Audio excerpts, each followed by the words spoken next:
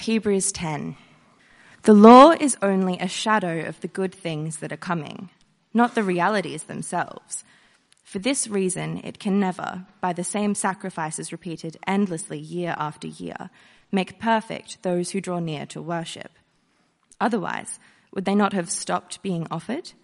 For the worshippers would have been cleansed once for all, and would no longer have felt guilty for their sins. But those sacrifices are an annual reminder of sins. It is impossible for the blood of bulls and goats to take away sins. Therefore, when Christ came into the world, he said, "Sacrifice and offering you did not desire, but a body you prepared for me. With burnt offerings and sin offerings you were not pleased." Then I said, "Here I am. It is written about me in the scroll. I have come to do your will, my God." First he said, "Sacrifices and offerings, burnt offerings and sin offerings you did not desire, nor were you pleased with them, though they were offered in accordance with the law." Then he said, "Here I am. I have come to do your will." He sets aside the first to establish the second. And by that will, we have been made holy through the sacrifice of the body of Jesus Christ once for all. Day after day, every priest stands and performs his religious duties. Again and again, he offers the same sacrifices, which can never take away sins. But when this priest had offered for all time one sacrifice for sins, he sat down at the right hand of God. And since that time, he waits for his enemies to be made his footstool. For by one sacrifice, he has made perfect forever those who are being made holy. The Holy Spirit also testifies to us about this. First he says, "This is the covenant I will make with them. After that time, says the Lord, I will put my laws in their hearts, and I will write them on their minds." Then he adds, "Their sins and lawless acts I will remember no more.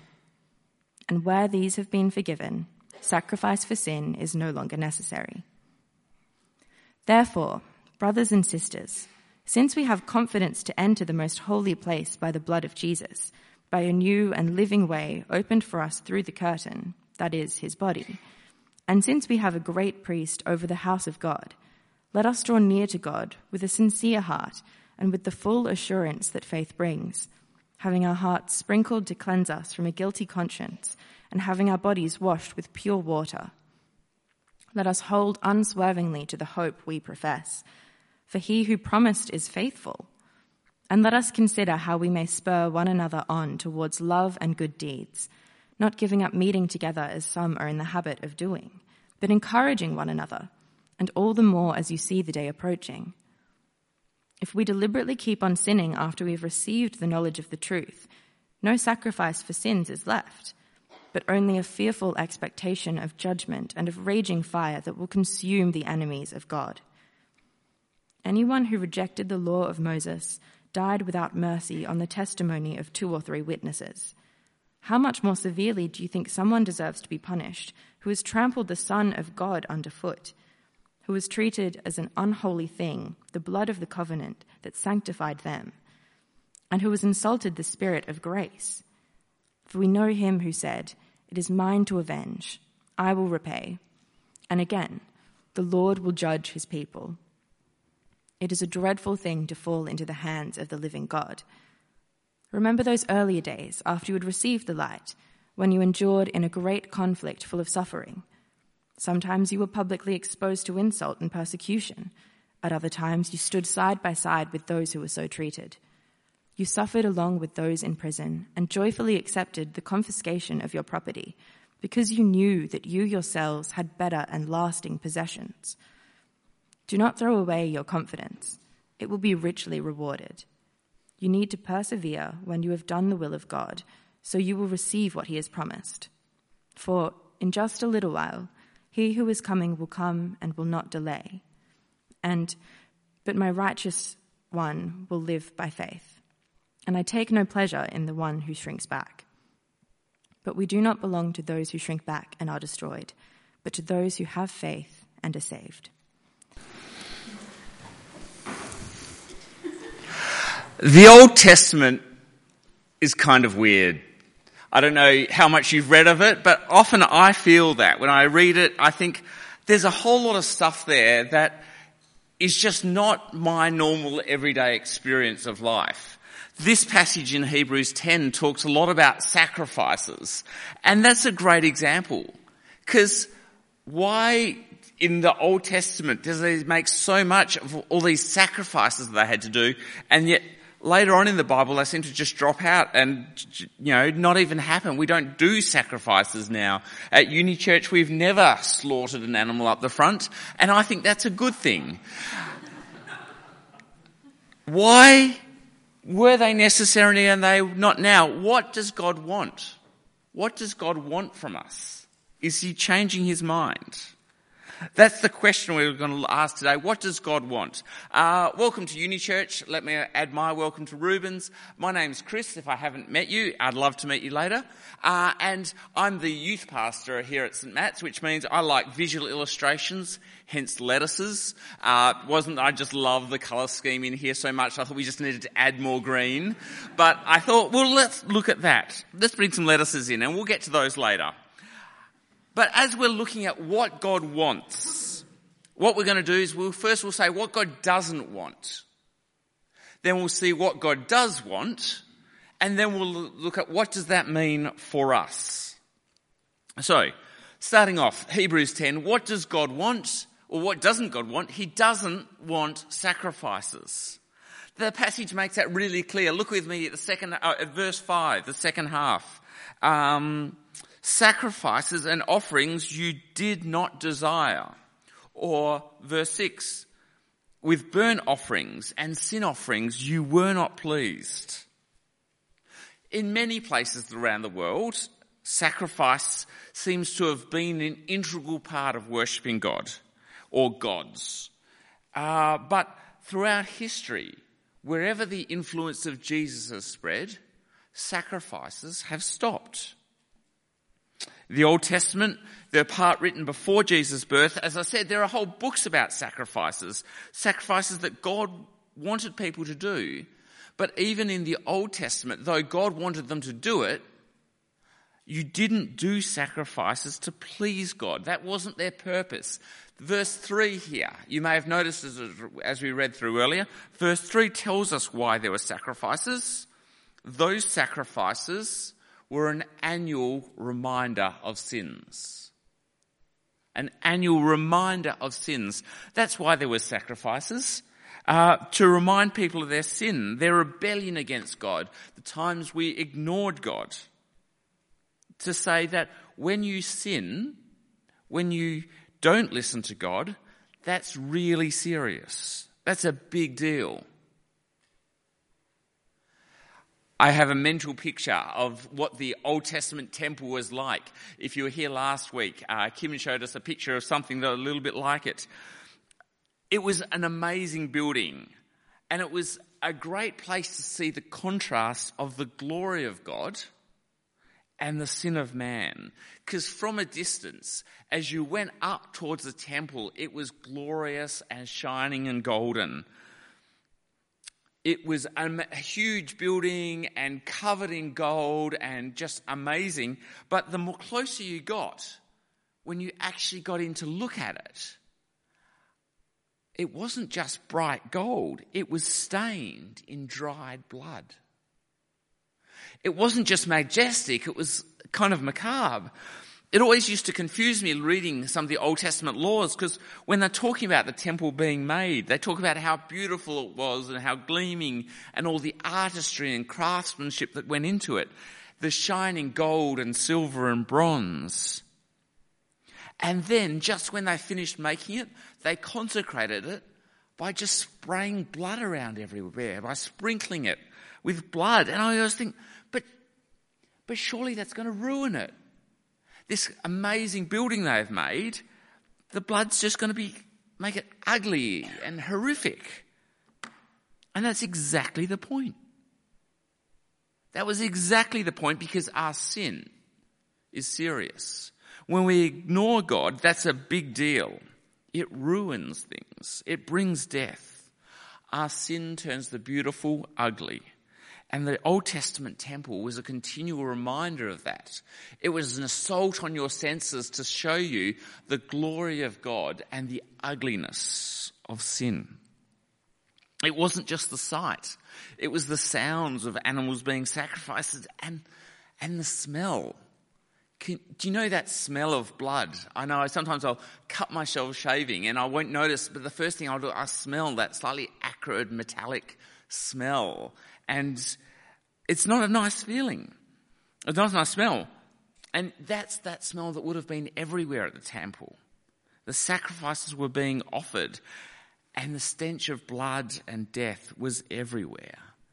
But when you offered your sacrifice at the altar, when it was the fire was lit, that smell of death would be replaced by an aroma of delicious roast lamb. I love lamb. We had it for dinner last night. I can still taste it. It was great. And that's exactly the point as well, because the stench of death in the sacrifices gave way to the aroma of life. As the sacrifice went from dead meat to delicious morsel, you too symbolically, not actually, the sacrifices didn't achieve anything, but it painted that picture of moving from repugnant to beloved. You see, the sacrifices, and in fact all the law, was just a shadow. A shadow. We talk about it in verse 1 here. The law was only a shadow of the good things coming, a picture of it, but a flat, black and white, colourless, basic shape and outline. It misses a lot of the important details. Shadows, you can work out what's going on, but you can't see everything. For example, I'm sure you can work out quickly that that's a rose. Simple, easy, a rose. But can you tell me what colour it is? I don't know, maybe there's someone studying biology that can tell by the shape of the petals or something like that, but I have no idea. I can't tell you what it smells like. I have a guess, but I don't know. Or this lady. Obviously someone's sitting and reading, but what is she reading? Is she enjoying it or is she bored? The silhouette, the shadow gives us some idea. It shows us the basic outline of how God would deal with sin, but it never really worked. It never worked to actually get rid of it. It just gave us a general picture. It was a shadow. See, sacrifices were never for God's benefit. God didn't need dead animals. He created the whole world. No, sacrifices were for us, to show us both the ugliness of our sin and that God could overcome it. So if God doesn't want sacrifices, what does he want? Well, he wants holiness. Look at verses 8 to 10 with me. I'm going to point out two things. First, he said, sacrifices and offerings, burnt offerings and sin you did not desire, nor were you pleased with them, though they were offered in accordance with the law. Then second, he said, here I am, I have come to do your will. See, this is Jesus speaking, and he sets aside the first to establish the second. He sets aside the sacrifices and offerings to establish God's will. So what is God's will? Well, that's what verse 10 tells us, isn't it? By that will, we have been made holy.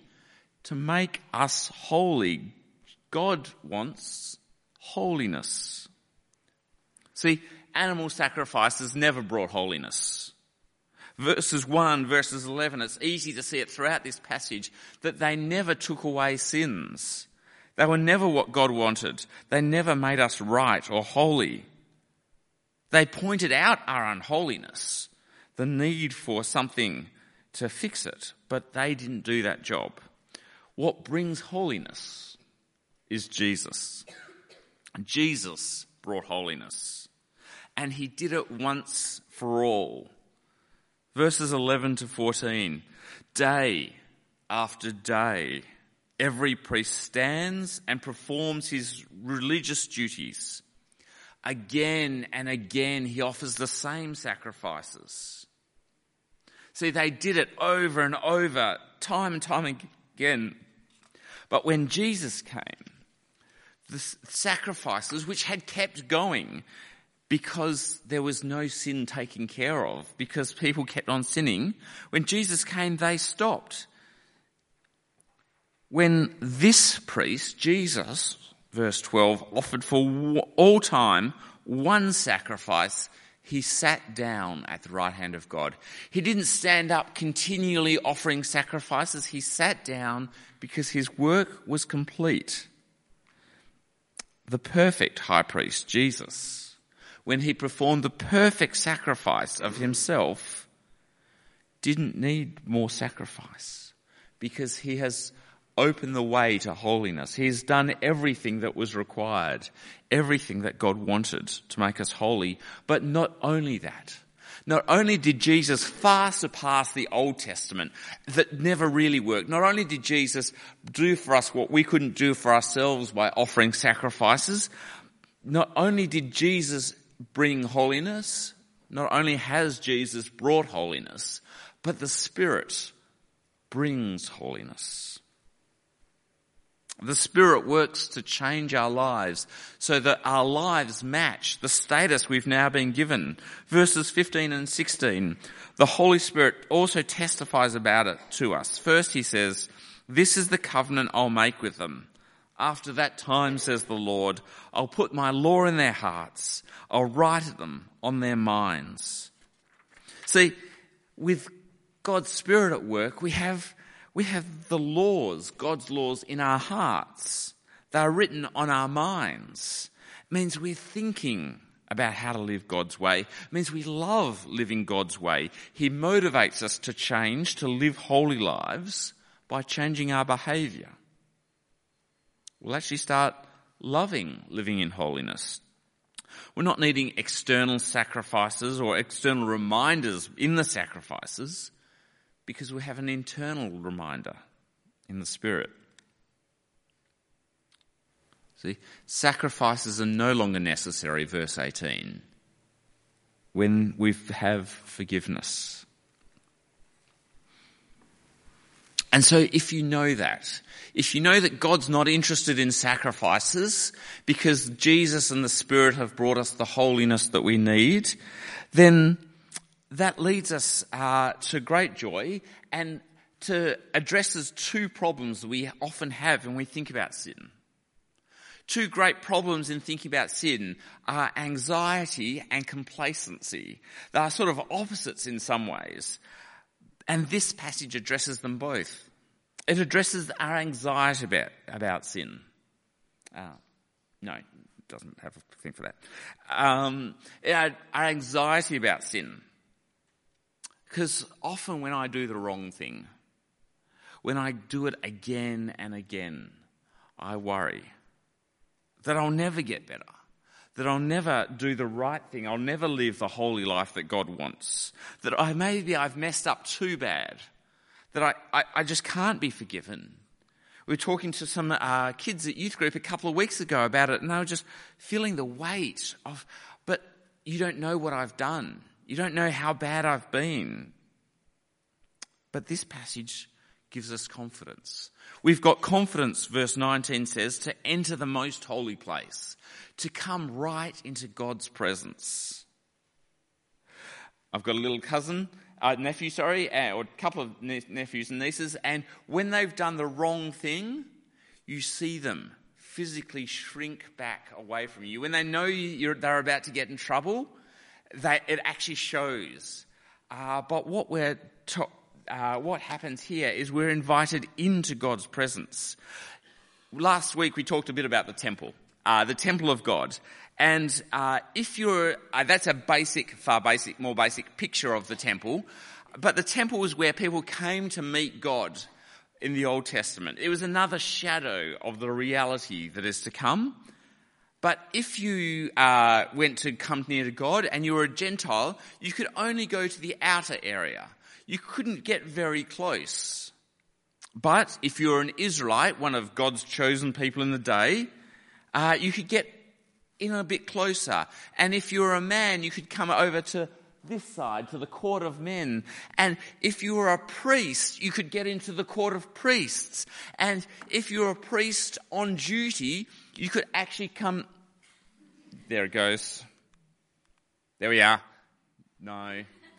You have no idea what I'm looking at. Never mind. So there was the holy place, and in there, if you were a priest and if you were on duty, you could come in. But the most holy place, the part where God was sent to dwell,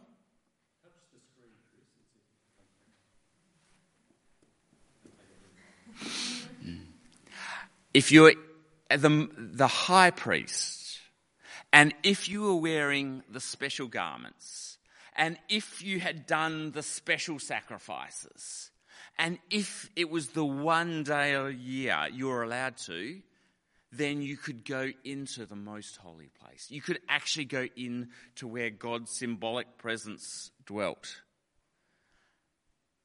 As long as first you put so much incense on the altar that you basically wouldn't be able to see anything anyway. There's a sting in your eyes, and you go in and you can't see much. See, that was the picture of the temple in the Old Testament. But Jesus, in verse 20, Jesus' blood opens a new and living way. We're not separated and pulled apart from God. We can actually come close to him now. He is our great high priest that has paved a way for us to get to God. And so we come to our three lettuces. I know you've been wondering, and I'm sure some people have figured it out. Verse 22, you'll see the first. Verse 23, you'll see the second. And verse 24, you'll see the fourth. Let us draw near. Let us spur on. And let us hold tight. I think these are in the wrong order. Because if you know what God is doing, if you have seen the access that God has given, if you understand that he has invited us in, thrown the doors open, not holding us back, then let us draw near to God. Not being burdened by our anxiety of whether we're good enough. Not shrinking back like my niece and nephew when they're in trouble, but drawing near, having sincere hearts with full assurance. Not just being cleansed outside and symbolically, but with our hearts sprinkled clean, our bodies washed, we can come into the very presence of God, welcomed in. And let us hold tight, hold firm, hold on to our hope. Not be deceived by other lesser hopes, the hope that maybe the sacrifices will work, the hope that maybe I'll be able to do enough for God to be pleased with me. No, let us hold tight to the hope that Jesus has done it, because he is faithful. We know what he is like, that he won't let us down. And if you know the good things that God has given us when he's not required sacrifices but opened himself up so we can come to him, let us spur on one another. Let us spur one another on to love and good deeds. Not giving up meeting together, but coming here and to small groups and individually. See, it's really hard to spur one another on to love and good deeds if you're not seeing one another. But when we gather together, why we do that is to encourage each other, to spur each other on. And encouraging is what we're here for. You can listen to a sermon at home on the internet. You can sing songs. You can even give to church. But you can't encourage one another. So now's a good time to start planning who are you going to encourage after church. As we go to the house for the bonfire, who are you going to build up and encourage? Not just encourage to make them feel good, but encourage to be more loving, to do good things. I'm going to review our lettuces again, because these are important and you're going to forget them in a minute. let us draw near. Let us hold fast, and let us spur on. When we're feeling anxious about our sins, that's what this passage would have us do. But we don't only feel anxious, sometimes we also feel complacent. Sometimes we stop fighting against our sins and just sort of accept it. That we don't hate it, but we just think, well, that's part of life. That's just who I am. That I've fought against this and I just give up. And if that's where we are, if we're getting complacent about our sins, verse 26 onwards has some serious words for us.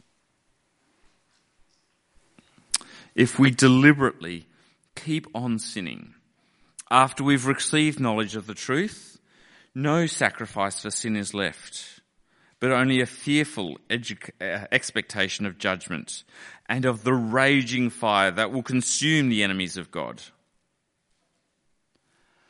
Notice what it's saying. Not if you sin, not if you're feeling worried, you're anxious because you've messed up, but if you deliberately keep on sinning, if you don't stop yourself, then this passage warns us about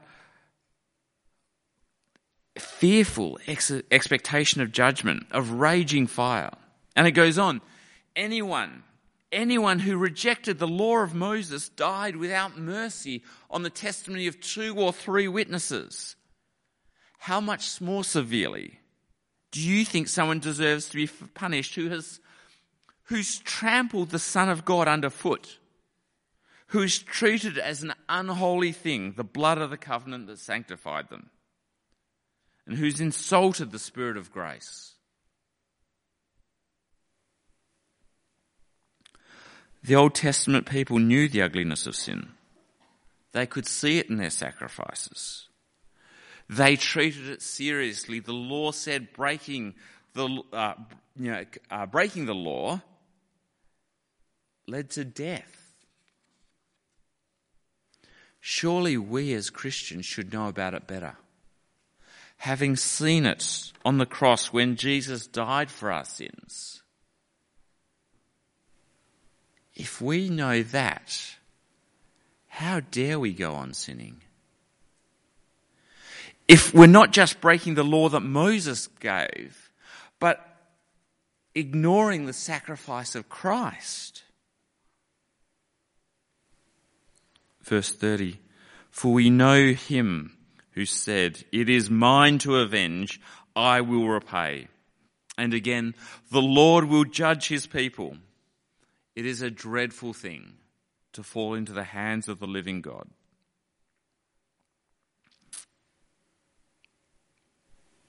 If you'd been a smoker and developed lung cancer and managed to get a lung transplant, your old cancerous tar-filled lungs have been taken out and you're given a pair of fresh, clean lungs, all at the taxpayer's expense, at no cost to you.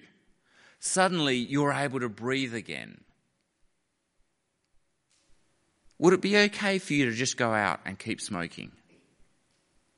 Surely not. Surely not. You've been given a new start and you're just walking all over it.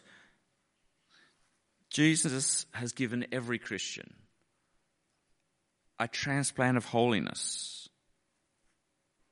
At no cost to us, he's taken our old sinful filled lives and given us his eternal life, clean and new. Is it okay for us to just keep on sinning?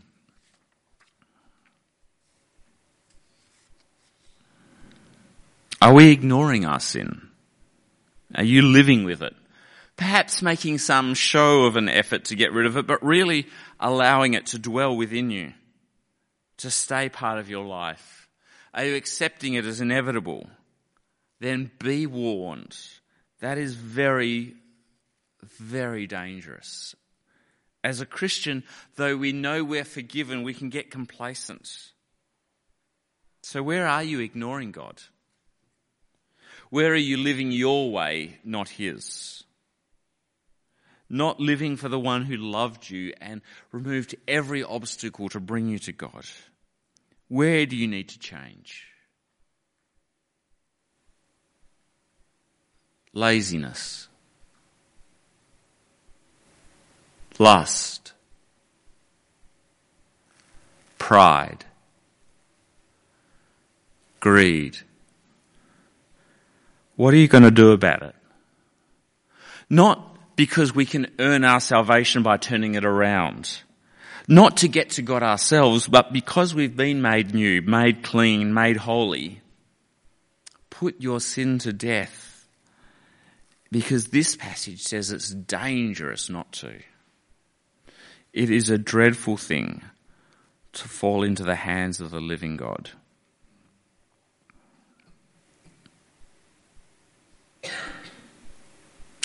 What God wants for us is holiness. And the good news of Hebrews 10 is that holiness doesn't come through sacrifice. God doesn't want sacrifice. The sacrifice of the Old Testament was just a shadow that pointed the way to the reality of Christ in the Spirit that gave us full access to God.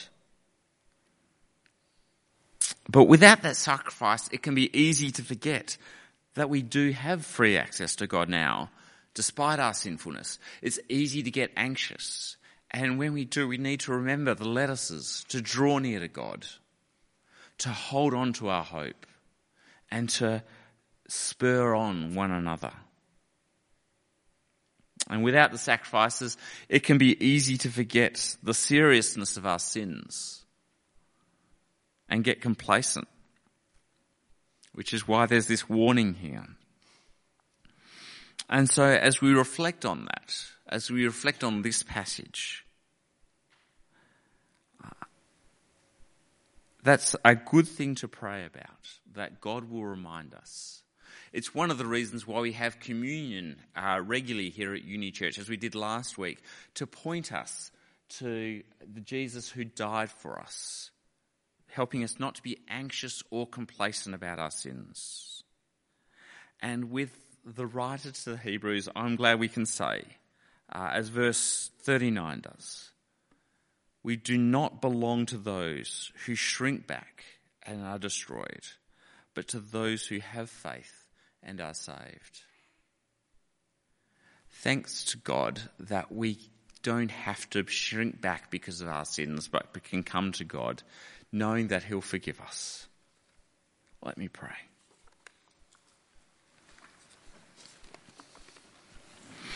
Heavenly Father, thank you so much that we don't have to be part of the old sacrificial system, that we don't have to bring bulls and goats to take care of our sin. That in Jesus we have something far better. That in your Spirit you move us to want to keep your law, to live your way. Lord God, where we're anxious about our sin, encourage us. Give us confidence. Where we're complacent, rebuke us. Help us to change. And in all of it, may we cling to Jesus, in whose name we pray. Amen.